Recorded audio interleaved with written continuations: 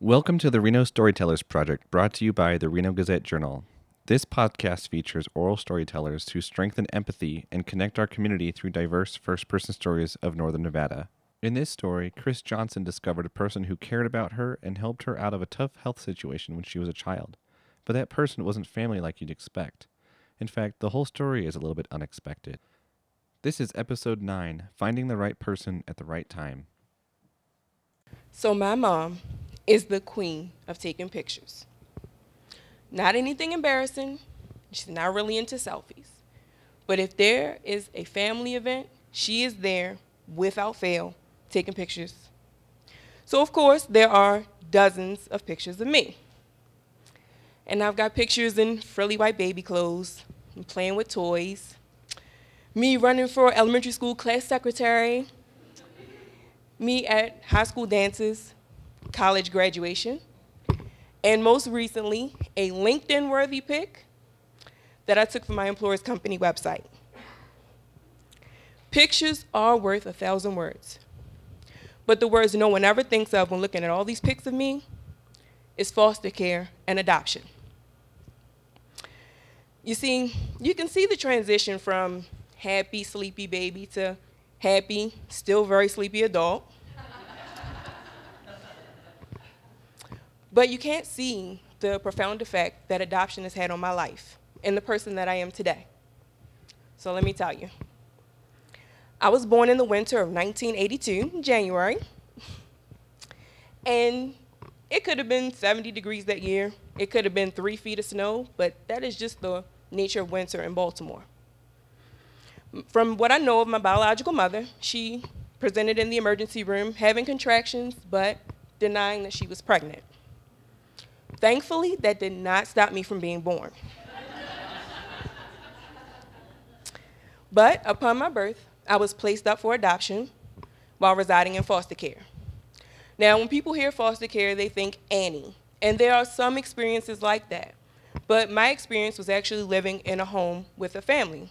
There are actually really wonderful people who temporarily open their homes up for children who need placement for as long as they need it. But for me, I live with a middle-aged couple and their 2 sons, one in middle school, the other in high school. And a typical day was wake up, eat, play, sleep, repeat. And it was a really good existence. But in 1983, I got really sick, and I started having digestive issues. It got so bad that I had to be admitted to a specialty children's hospital in Baltimore City. At that point, they just started evaluating me, trying to figure out exactly what it was that was wrong with me. And so they did blood draws, but my veins were so small, they had to draw blood from between my fingers. And all the stress that I went through, it actually put me in a position where I started to withdraw. And I stopped walking, I stopped talking, and I stopped eating. At that point, they decided to intubate me to be able to feed me, so I didn't have to eat on my own. They evaluated me to find out what was going on, and what actually ended up coming back was a diagnosis of developmental delay. Now, developmental delay presents itself in many ways, but it can range from not meeting the same physical benchmarks as other kids, like height and weight, or you can have problems with social interaction and learning. My diagnosis said that I would never be normal. I would be behind other kids or slow. And for me, it was just this circular thing. I was away from home because I was sick. And then I was sick because I was away from home.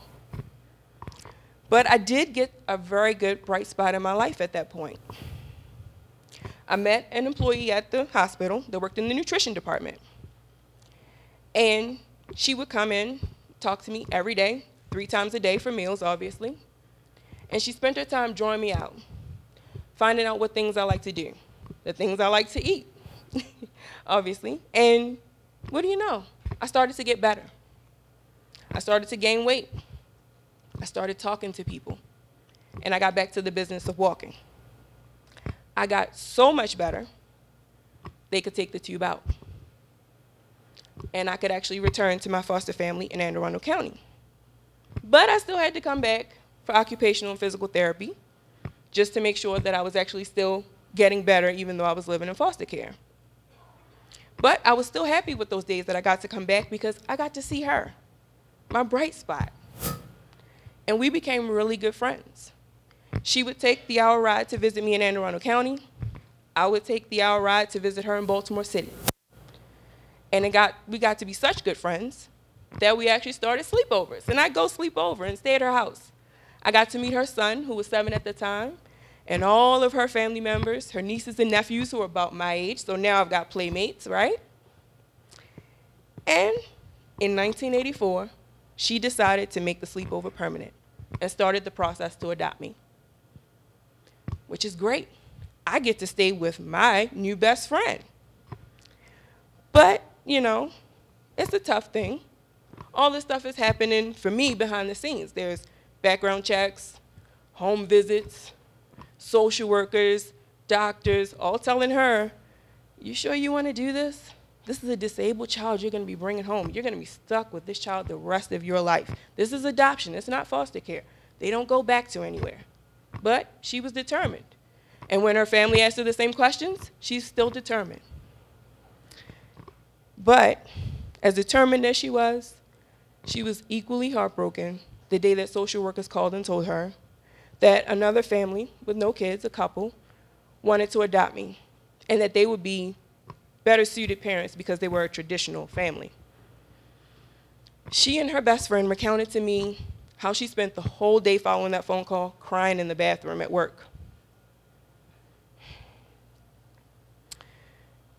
But as easily as circumstances change, they can change again.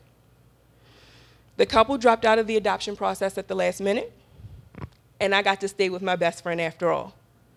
Today, I call her Mommy. And as for the developmental delay and never being normal, well, I've read hundreds of books, mostly due to her and weekly trips to the library. At my fastest speed, I can run a 10-minute mile.